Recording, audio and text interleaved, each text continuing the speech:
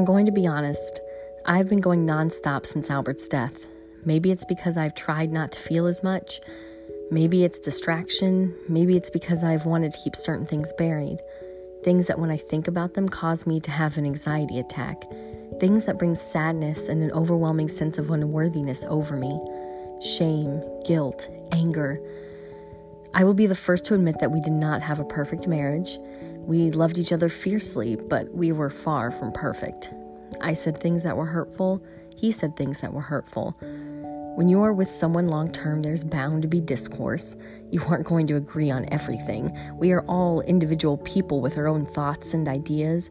So yes, disagreements happen. And in marriage, love ebbs and flows. Sex ebbs and flows.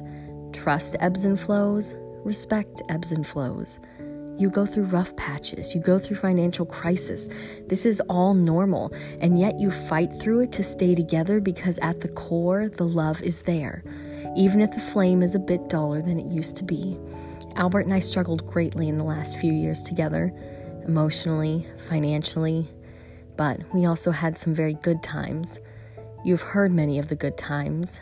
I'm going to share a part of our bad times because we are human. I'm here to share every aspect of us, not to sugarcoat. So let's take a deep breath and dive head first. Am I confused? Yes. Is this going to get weird? It already has. Am I scared? Shitless. Let's go down the widow rabbit hole together.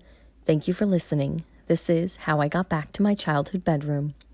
So many of you know me, but obviously this is a podcast and there are plenty of people listening who don't know me or Albert, or what went on in our lives. I'm going to share something that very few people know. I'm going to start by saying that my intention is not to hurt anyone with this. My intention is to share something that I have carried the shame of for far too long, and I'm finally going to let that shame free. Writing, the podcast, my Instagram is all about releasing my thoughts into the world as a way of healing. A way to let people know that they aren't alone and that their struggles matter. The struggle I'm going to share is something I feel many will relate to and something that most never want to share because, well, it's dehumanizing. It can kill your spirit, your belief in yourself, and the people around you. It makes you feel less than and, quite frankly, like you are the biggest loser in the whole damn world. Albert and I struggled financially over the last few years of our marriage. This all came to a head in 2016 when each month it became a struggle to pay our rent on time, and then not at all, falling a couple months behind. We lived in an apartment in Washington Heights, Manhattan. When we first moved in, the rent was $1,800. Then over the course of 9 years, it grew to $3,200. We were in way over our heads and the rent had gotten out of control. Neither of our salaries could support such a weight. Even with a roommate, the burden was too much. We got back on track with the help of family. Things evened out for a bit and then slowly started to go downhill again. This time would prove to be far more than we could handle. Between my hours being less, him being in between jobs again, and a new baby with all the expenses that brings, we were stretched to capacity. Before, we had been able to work out an agreement with our management company outside of court. This time, we weren't so lucky.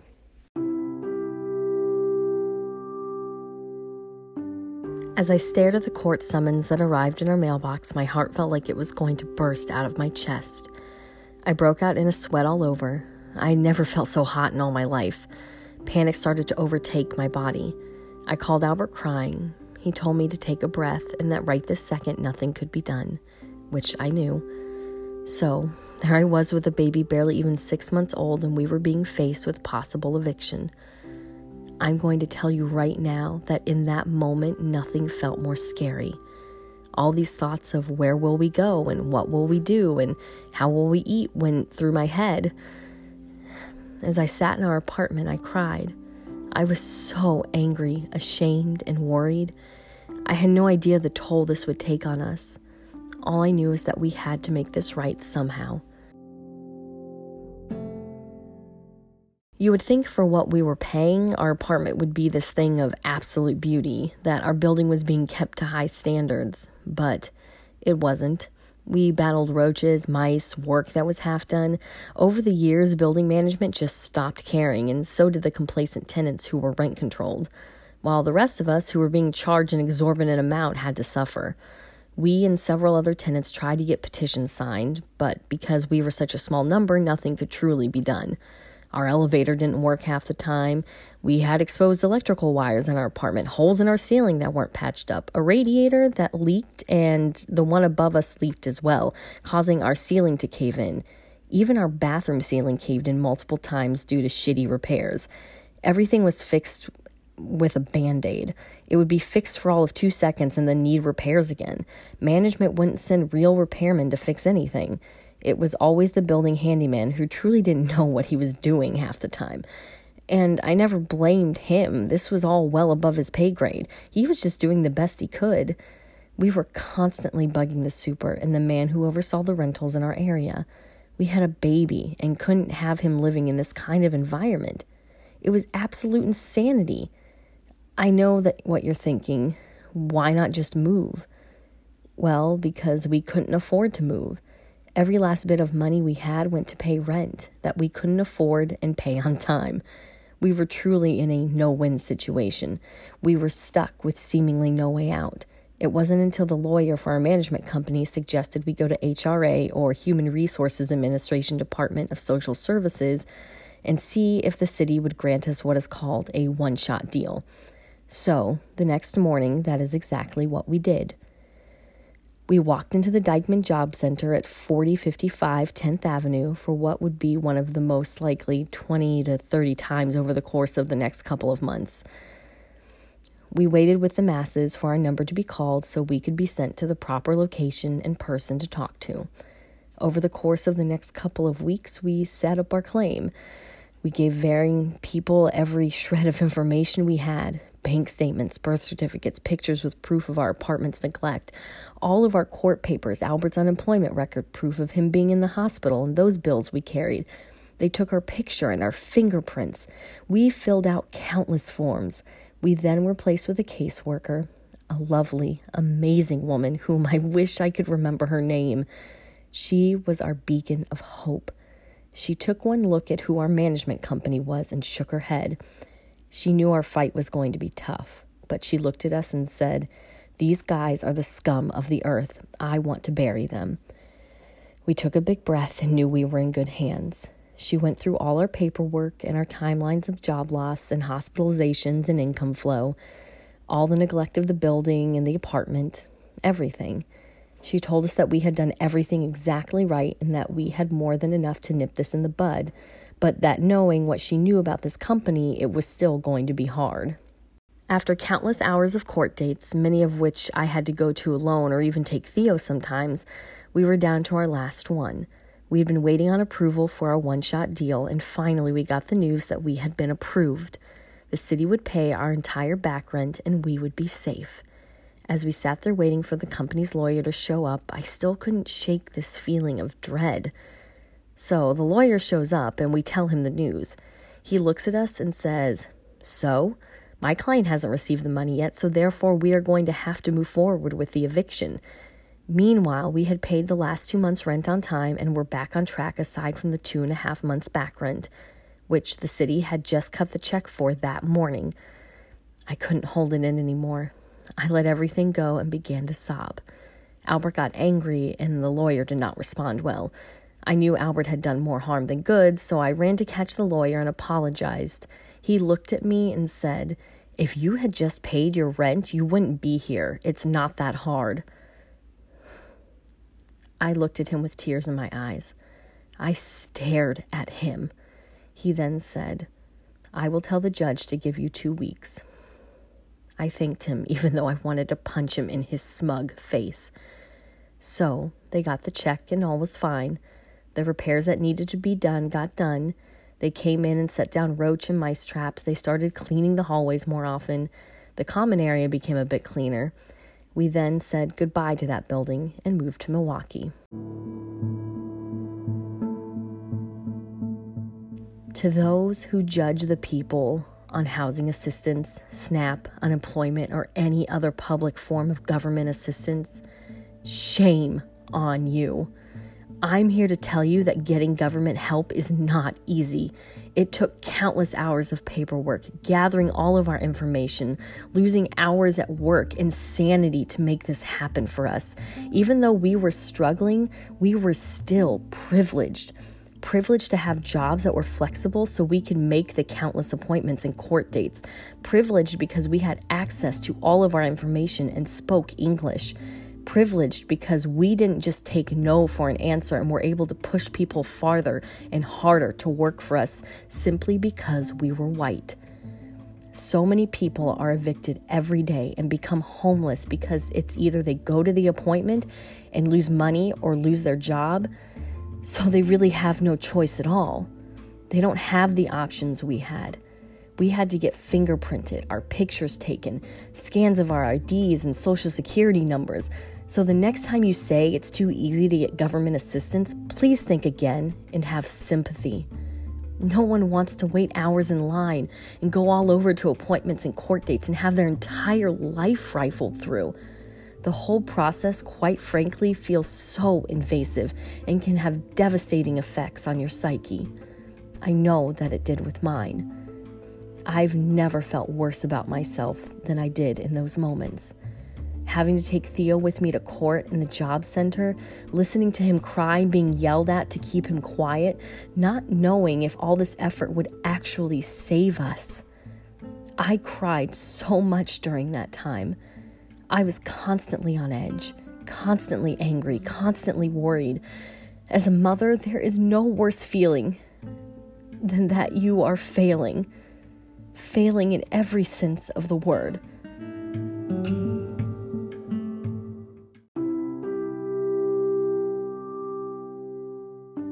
Sometimes I do wonder if I would move back there, to the city that took my innocence, the city that beat me down, the city that showed me what it was to truly live, the city that gave me Albert.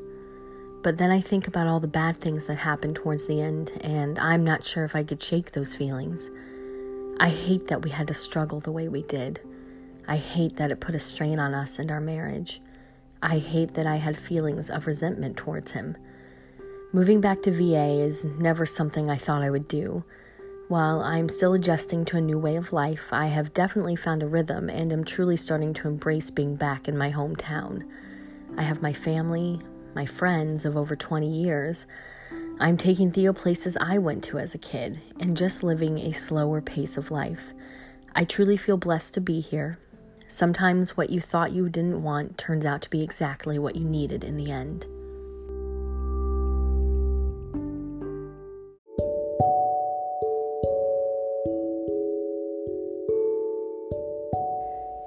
Sometimes you may feel you need to have it all figured out.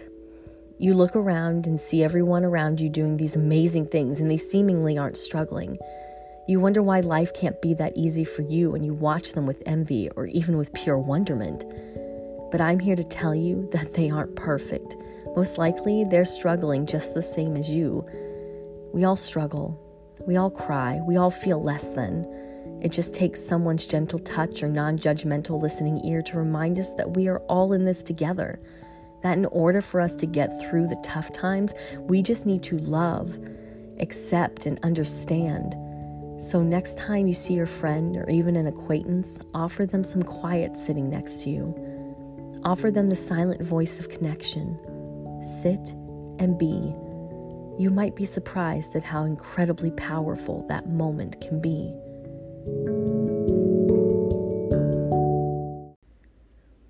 I can only hope that we can help each other.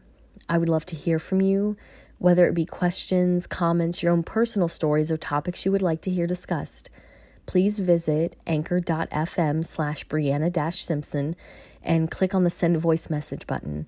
On my private Facebook page entitled the same as the podcast, I share exclusives on upcoming episodes, guests, and a special Spotify playlist updated every week with songs that are inspired by each episode. I'm Brianna, your friendly, quirky, next-door widow.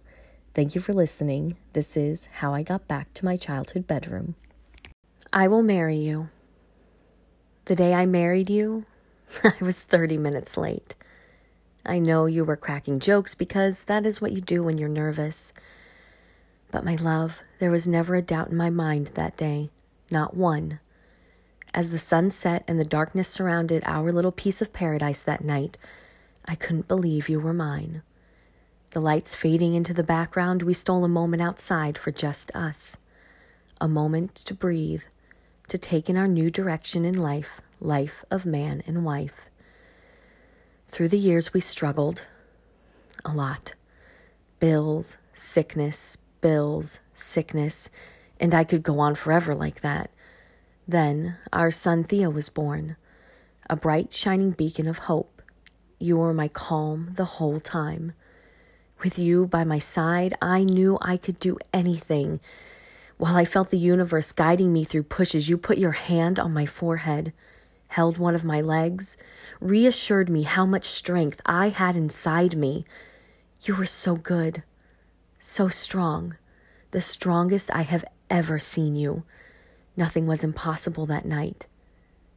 Night after night of endless feedings and diaper changes, life felt like a spiral completely out of our control. I sometimes wondered if I was cut out to be a mother. But in the middle of the night, you reassured me that I was the best damn mother you'd ever seen. Bills, sickness. Another wave, another hitch in our story. We could never seem to win. You were sick all the time, in pain all the time. What I would have given to relieve you at least just a little. But somehow you always kept moving forward.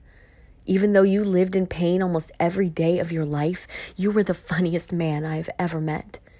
You suffered greatly. From cancer to heart attacks to depression. Honestly, I don't know how you did it. How you fought every day like you did. You always told me how strong I was. But I think you forgot how strong you were at the end. A new leaf for us turned into a snowball effect of yet more stress. Bills, sickness. Your bright light started to fade. Your vibrancy waned. You started to forget who you were. We lived in the same house, but somehow you were a stranger to me. I wanted so badly to fix you, to make you not hurt anymore. No one truly knew how sick you were. No one truly knew the depths of your pain, not even me. I could see it, but you tried so hard to hide it. Those last few days of your life, you almost seemed like you had turned a corner. Then, with each day, your sickness got worse. Pneumonia had taken hold of your tired and worn-out body. It took a hold of your mind, your heart. All of you was so tired of fighting every day. You forgot how strong you were, and I wasn't there to remind you the night before my entire world was shattered. As I held your hand one last time in that hospital room, the doctor called time of death, 4:56 p.m., January 9th, 2019. My body was not my own as it fell over you. Screams and sobs coming from places I never knew existed within me. As I left that hospital, it was so cold. The wind whipping around me and hitting me like daggers.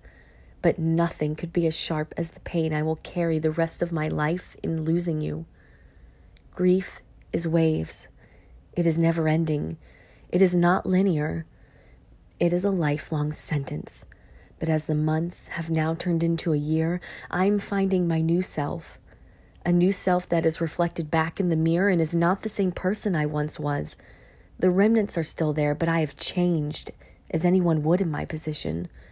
Your death, while tragic, was not in vain. I get up every day. I make it my purpose to be a good person, to do good for others, to help others. I breathe in the air and am reminded that I am alive, and just because you died doesn't mean that I have to as well. I see myself and love myself. I am strong, fearless, limitless, resilient. When I die, I will walk back into your arms and I will marry you. I will see all that I've done laid out before me. You will have been there the whole time, still loving me. So, I will marry you.